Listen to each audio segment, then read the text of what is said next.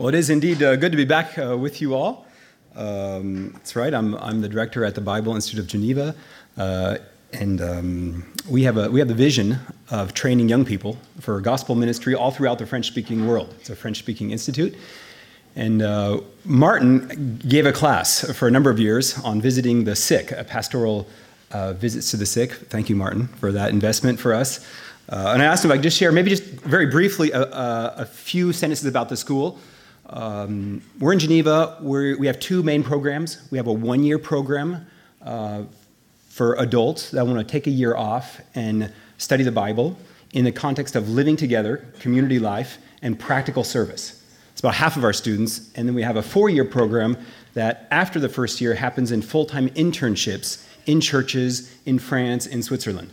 And that's for those who want to go into full-time vocational ministry, such as being a pastor or missions. And I don't know if any of you have ever thought about taking a year off or you want to work on your French. We have the best way to find out more is an open house. And we have two open houses coming up that present the first year program. And I got a little flyer. I left it out on the table out there if that interests you to discover more. We have students that come all the way from Brittany, from the south of France, and occasionally from the Canton de Vaud. So you're invited to check it out. All right, let's dive into the book of Proverbs. So you've, as a church, been studying the book of Proverbs, which is a book about wisdom. So what is wisdom? To quote a recent sermon, it's navigating life with skill. Right, navigating the difficulties of life with skill. Or I think Aristotle captured well the idea of wisdom that we see in the book of Proverbs. He said wisdom was the moral will to want to do the right thing, combined with the moral skill to know how to do the right thing in the very complex situations of life. Having the will to want to do the right thing and then the know-how, when so often in life the basic rules don't apply in a very direct way. That's wisdom. And that's very much is how Proverbs present wisdom. And maybe every generation feels this way, but don't you think it's getting harder? Right? Given the world in which we live, given the role the internet has, social media has, given the way politics work, we have more expertise, right? But would you say we're growing as a culture in wisdom? I'm not sure. Which is why the book of Proverbs is like so relevant and so important for us to go back and to think, okay, how does God help us grow in wisdom? And today we're going to look at something that's maybe not the most popular topic, but it is a foundational topic. It's like the foundation of a house. You know, if you build your foundations with cardboard and then you have extremely high quality, Swiss-made, gold-plated appliances, you're not going to enjoy a séjour very long in the house, right? And that's what this topic is. It's this topic of pride and humility is something fundamental in our lives, and wise people are those who are growing in humility. Wise people grow in humility. So today, let's look at that, and what if we look at 6 questions that Proverbs answers about pride and humility? I don't even know if that's allowed here. 6-point sermons. I didn't check with Martin before, but I'll try to go quickly. So here are the questions. What is pride? What are some signs of pride? Where does pride lead? And then humility. What is humility? What are some signs of humility? And how do we grow in humility? So first, what is pride according to the book of Proverbs? Now, obviously, pride can have a positive sense, right? You might be proud of your school, right? The students here, you're going to a good school. Parents are proud of their kids. You might be proud of the city right next to you, their hockey team. Go Servette. Okay, that was a flop. Anyway, that pride language is used in the Bible, but that's not how Proverbs uses the word pride. Okay, pride it's in the negative sense. For example, Proverbs 8:13. The fear of the Lord is hatred of evil, pride and arrogance and the way of evil and perverted speech I hate, says God. You can see the parallelism, right? The fear of the Lord is to hate evil, and that is contrasted with a list of vices. And isn't it interesting that the two first vices, the negative qualities are what? Pride and arrogance. And it goes on the way of evil. God hates, he rejects. Now, what's interesting, the two words, pride and arrogance, in Hebrew, they have a basic, simple meaning. And the meaning is simply to be lifted up, to be exalted, to use the old word, to be higher than we should be. And that really does capture the sense of pride. It's a self-lifting up apart from God, because it was contrasted with the fear of God, right? Instead of fearing God, instead of being aware of God, we're centered on ourselves. It's a feeling of self-importance, a self-lifting up that makes ourselves what is most important. Or, chapter 6, there are 6 things that the Lord hates, 7 that are an abomination to him. Haughty eyes, a lying tongue, hands that shed innocent blood, and then the list goes on.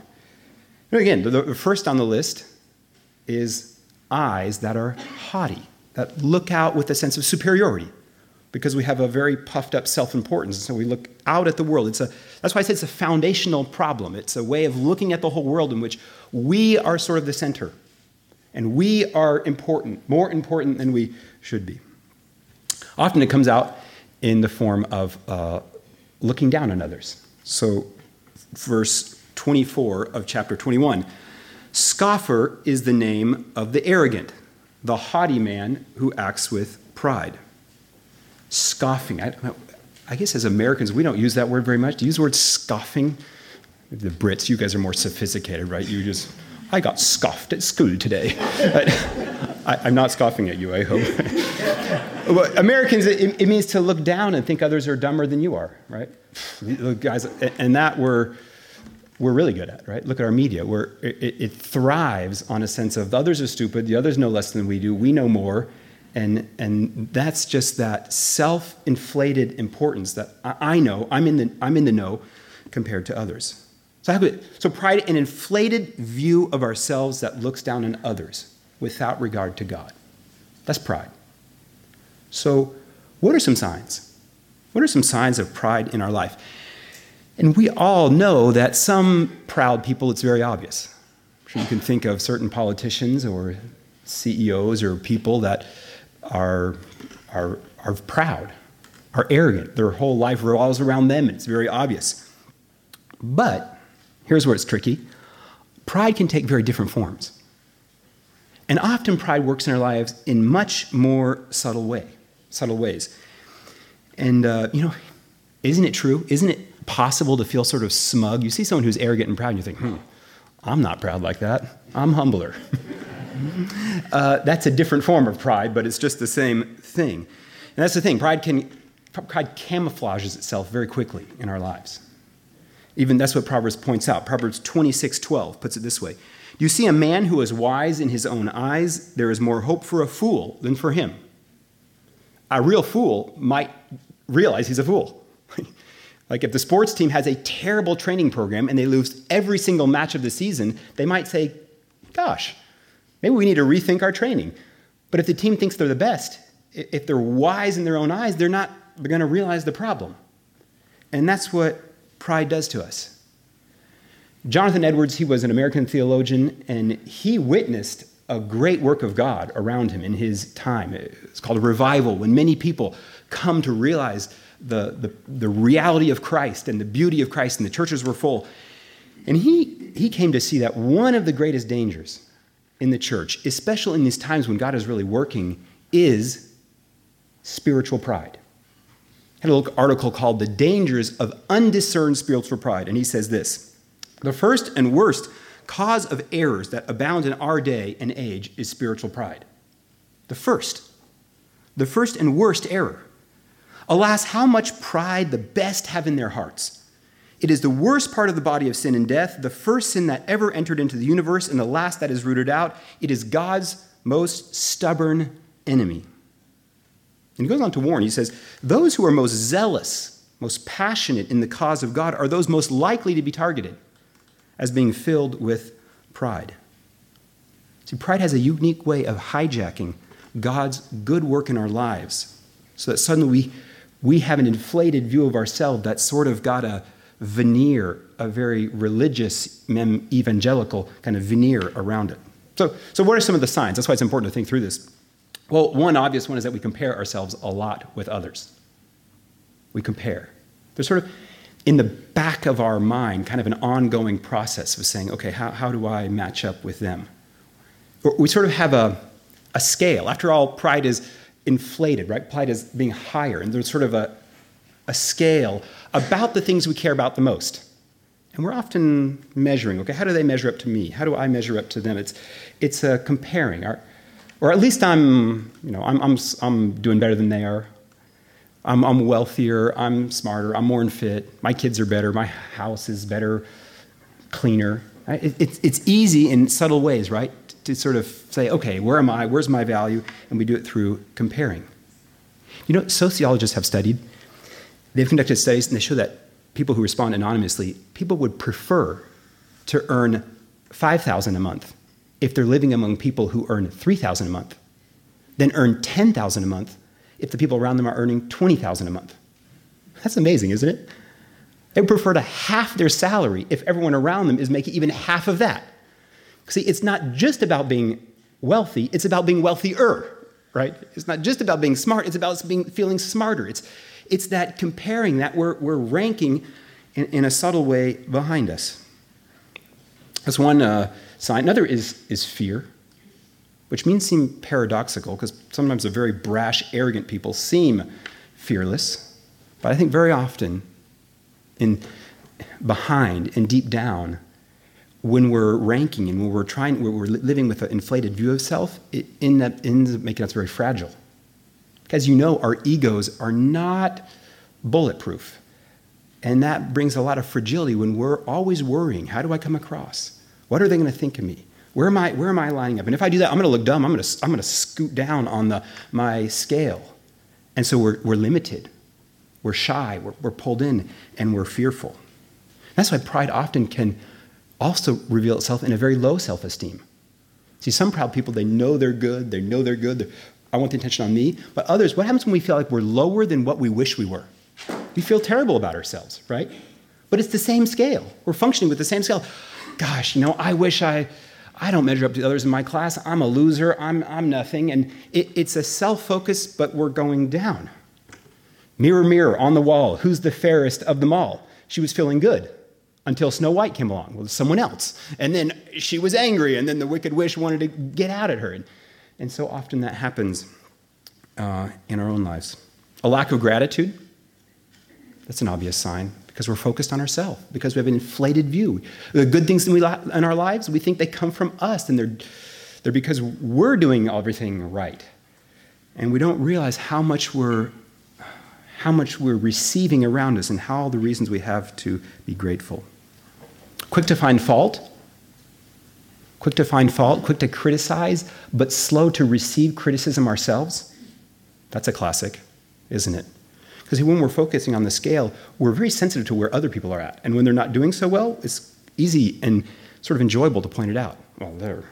And sometimes we reassure ourselves, like the church across the town, they're growing, their preacher is much more gifted than I am, but they're not as faithful to the Bible, they're selling out. We try to find things that make us feel better about what we're doing.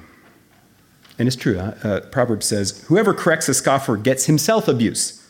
Do not reprove a scoffer or he will hate you, Proverbs 9:7. Have you had the experience? At the Bible school, we have a final year-end evaluation for all the students. And it's just, I think it's so funny. The students that come to me and say, David, this is great. Tell me where the areas I need to work in my life. I came here I want to work on my faults and the things I need to grow in. I really appreciate this chance to sit down with you. Would you point out the things I need to work on? For the students like that, I have a hard time finding them. However, the students where it's very obvious I need to give some feedback, like I think you need to work on being, having a better attitude in the way you serve. They're so often the hardest people, the ones that I don't sleep very well the night before because I know they're not going to take it very well. So, there are a few signs of pride. Okay, what's the result of pride? Where does pride lead? And you remember the verses that were read? It's a refrain that goes all the way through the book of Proverbs. 16:8, pride goes before destruction and haughty spirit before a fall. 18:12, before destruction a man's heart is haughty, but humility brings honor. and more. What is God's perspective? It's very sober, isn't it? It leads to destruction. We might think, okay, pride, that's kind of annoying. Yeah, people who are kind of centered on themselves, that's too bad. It's more than too bad. It leads to destruction. Pride is like buying an amazing new car, a brand new Audi, at a bargain price because there's no brakes, and taking it out for a spin on the freeway. It'll last for a while, but won't end well.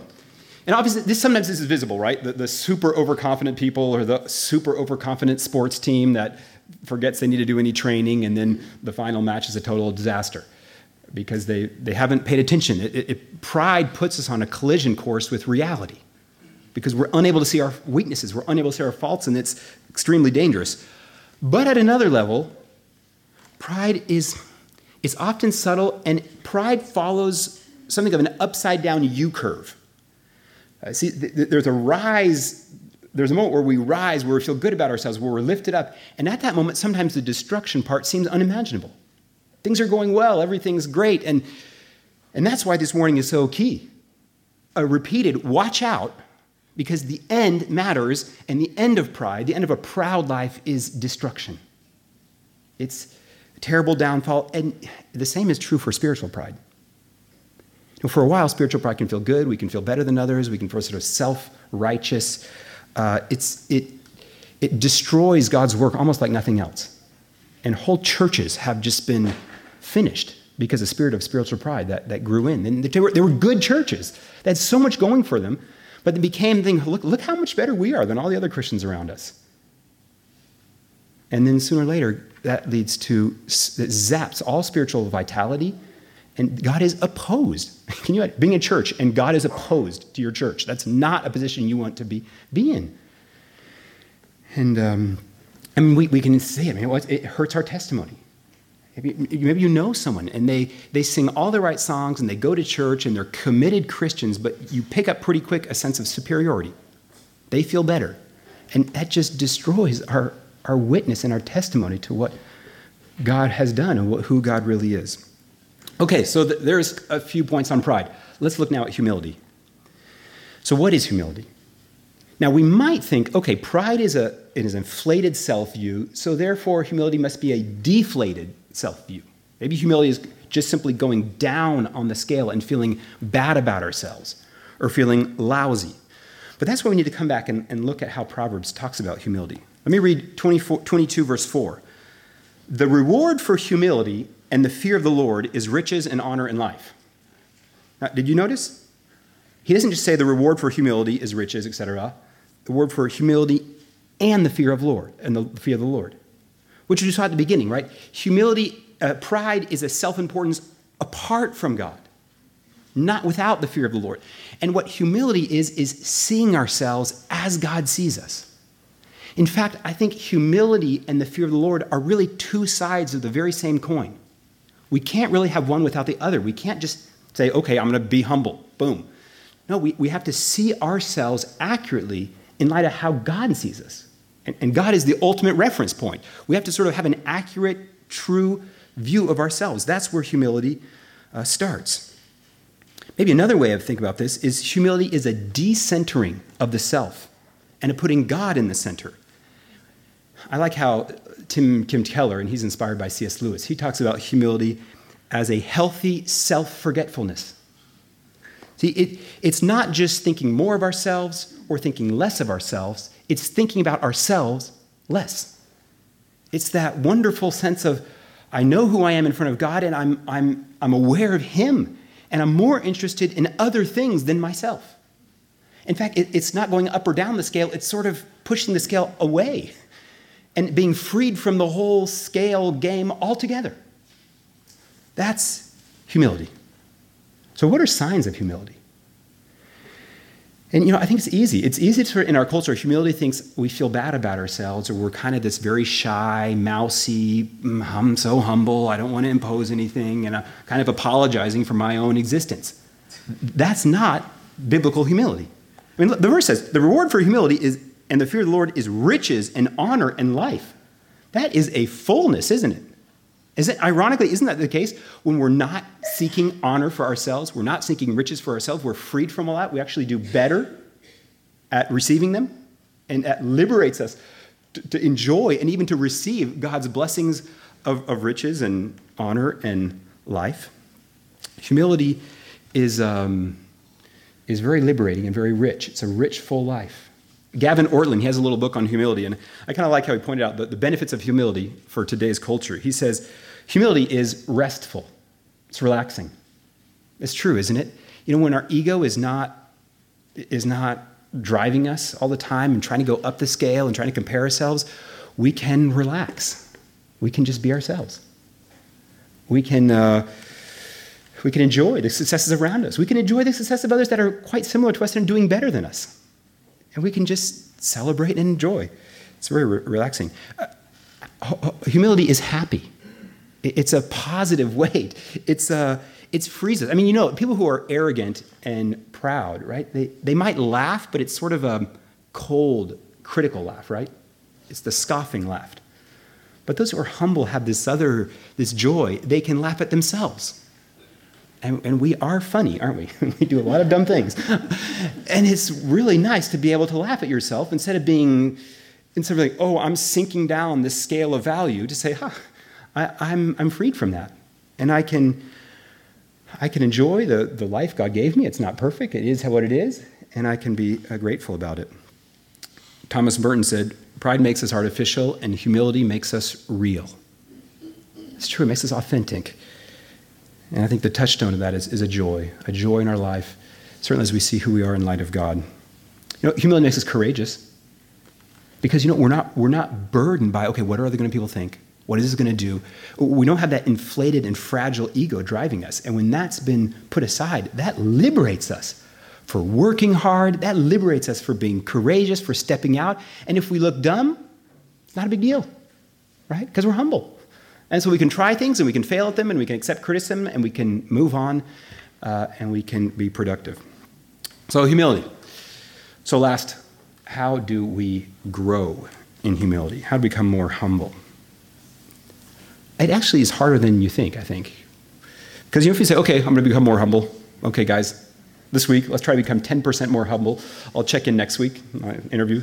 Have you become 10% more humble? You say, yes, I am. I'm more humble now this week than I was last week. No, we've now fallen 10% more proud, not humble. That's why theologians, they say humility is a shy virtue. You can't really pursue it head on. So how do we pursue humility? Well, it goes back to what humility is. It's the reflection of a fear of the Lord. And that's how we grow in humility. We really have lives that are full of a true and healthy fear of the Lord. And we see ourselves in light of that. So we can't just pursue it head on, but it is a fruit. It's a clear result of a life that is marked by the fear of the Lord. And that's a theme that goes all the way through the book of Proverbs. So what is the fear of the Lord? I quote a sermon from a few weeks ago. The fear of the Lord is a happy, awe-filled reverence for the God we love. It's a happy, awe-filled reverence for the God we love. It's a good definition. I think humility does, on the fear of the Lord, on one side, we see God's great power, which is terrifying. God is really, really powerful. And yet we see that in his power, God loves us. And when those things come together, they produce in us this trembling, wonderful, loving reaction, which is what the Old Testament calls the fear of the Lord. Do you remember in the Gospels the story of Jesus and the disciples in the boat? The disciples go out in the boat, and there's a big storm on the Sea of Galilee, and the disciples are terrified. The boat is going to sink, and they're just terrified. And that's fear, right? We know that. That's human fear. I don't know if you ever had the experience, but if you're in a boat and you think you're about to go down, it's very, very scary. And Jesus is resting. He's relaxing the bottom of the boat. Maybe a picture of humility. I don't know.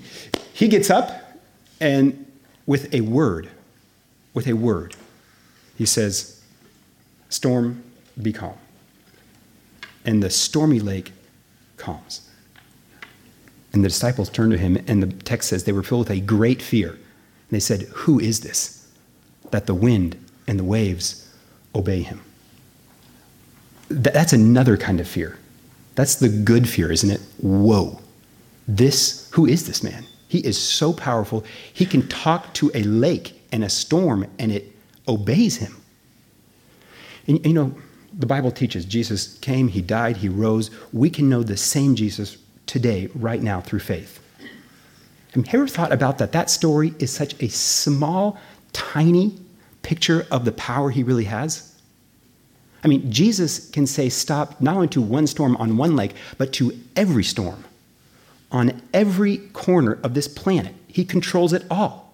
He could say, be stormy, and there would be storms. He could say, be still, and every wind in every corner of this globe would stop. In fact, every storm in the galaxy, all the storms on Jupiter's moons, and every movement. Hebrews says he's upholding all things by the word of his power. That's incredible power, isn't it? Jesus Christ has incredible power, and with that power, incredible love for you and me. And do you know how he proved that love for you and me? He humbled himself. And he came down to save proud and arrogant people and bring them into a relationship with the joy of God. And that's the big story, right? Jesus, he had every reason to be proud, but it wasn't pride. He had it all. He had it all. He was at the right hand of God. He had infinite glory. He was the one that had a right reason to boast in being the best, in being the strongest, in being the smartest. And what did he do? You know the verse. It's a very famous verse, Philippians 2. Who, though he was in the form of God, did not count equality with God something to be grasped, but emptied himself. And taking the form of a servant, being born in the likeness of men, he became found in human form. He humbled himself by becoming obedient to the point of death, even death on a cross. That's how much he loved us. The infinite, powerful Jesus, the King, came down, took the form of a servant for you and I, and went all the way to a cross so that we could be forgiven, so that our pride could be washed away. That's why the way God humbles us is showing us the fear of the Lord in what he did on the cross and the resurrection. The gospel humbles us like nothing else. I think you guys are fans of the Chronicles of Narnia here in this church, right? I think it's often quoted. Let me follow the tradition. Do you remember the story of Eustace? Maybe Martin's already mentioned this. And his the undragoning of Eustace, the voyage of the Dawn Treader. Eustace was a little boy. He was very proud and very arrogant, and he gets sucked into Narnia, and he turns into a dragon because he's greedy, which was Lewis's little way of saying pride and arrogance do make us animal-like, make us little dragons. He really turned into one, and he was miserable as a dragon, and he wanted to change. He wanted to change back into a boy, and he couldn't do it on his own. And finally, he meets Aslan, the Christ figure, and Aslan leads him to a clear spring of water.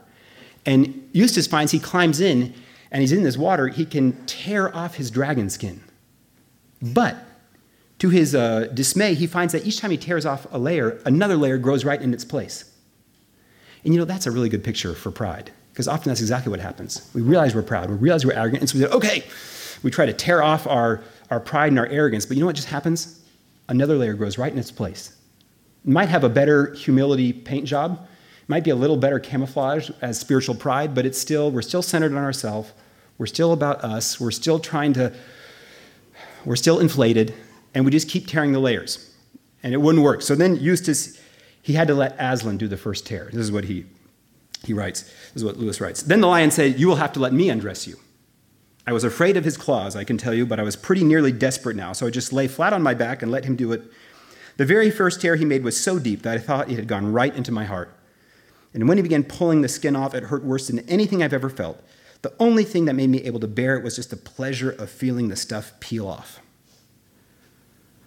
Now, if you're a Christian, do you remember that moment when you realized it took the cross to save you from your pride? Christianity humbles us so much. It just crushes our ego when we realize Jesus Christ had to die for me so that I could be presentable before God. It's awful, right? It's a wonderful thing to become a Christian, but there is that moment when our pride is crushed. I mean, the cross just puts our ego through a paper shredder. I mean, here we are. Think of Jesus in the garden. We're in Lent season right now. We're thinking it. We're preparing for Easter. Think of Jesus in the Garden of Gethsemane. He's sweating blood. He's in agony. He's saying, God, is there any other way? Is there any way to make this cup pass from me? Think of Jesus saying that for you and for me. Father, is there any other way to save David Niblack except for the cross, except for the nails, except for the mockery, except for the blood, except for the shame, except for all that, the separation from you? Is there any other way? And the answer is no. For me to be restored with God, it took the cross.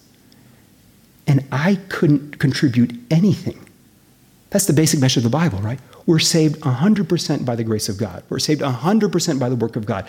I come to God, I don't have anything to bring, and what God had to do for me was give his son as a sacrifice. Is there room for boasting?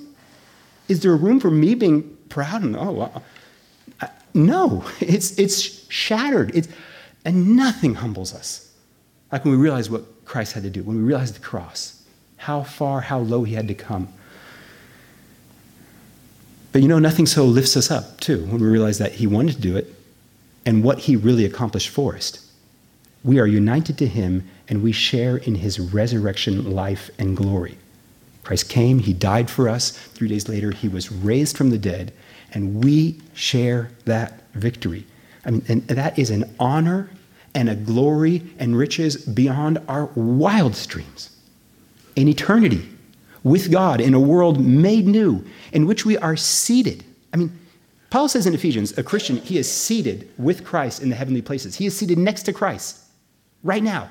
That is the place of supreme power, supreme glory, supreme honor for nothing we did. But we share. We really share in this glory, not because of anything we did, but because of the pure grace and love of God that lifts us up. We have a riches beyond reckoning if we're in Christ. And that ironically gives us this humility that's solid. See, because after all, there is a scale, isn't there? We talk about the scale, but really there really is a scale because we live in a world where God rules, and God's will for our life is that scale. It's a law. That's why I think deep down we all struggle with some form of performance, because we're going to appear before the throne of God one day. We are made in his image, and so we seek for justice, we seek for beauty, we seek for those things, and all those translate into choices. There is a scale. But Jesus, who was at the top of the scale, came down, and he paid the price for you and me. And so right now in Christ, we have a perfect on that scale. Our life is already celebrated. God looks down on us, he says, perfect, justified, victory. We're okay. And so the humility we have is a profound liberation because Christ paid the price. He who is perfect offers us his righteousness. So let's be humble. Let's fear the Lord and be humble. Let me close with a final encouragement. The gospel humbles us. And I think in our lives, God also, in his love, he uses circumstances to humble us. I think it's hard to say, okay, this week I'm going to go out and I'm going to be more humble. But if God loves us, and he does as his children, he is at work in our life producing humility. And often he does that through circumstances. And I am sure in this room, many of you he's humbling you because he loves you. And it's not always easy. And I wonder what it is in your life. Maybe it's that relationship. It's the hardest relationship in your life. And it's hard for you and you don't know what to do. Would you just accept, okay, God, maybe you want to produce a sweeter and a deeper humility in my life through this relationship. Help me have a good attitude. Or maybe it's a financial thing. Maybe it's a health thing. Maybe it's the relationship that is not in your life that you wish it was. God doesn't waste these things. And I think what we can do as Christians, we go, okay, God, you love me, and yet you want me to grow in humility, grow in the fear of the Lord. Help me accept this. Help me humble myself. Teach me. Teach me how to walk in humility in what you're doing in my life. And he will lift us up at the proper time. Let me pray.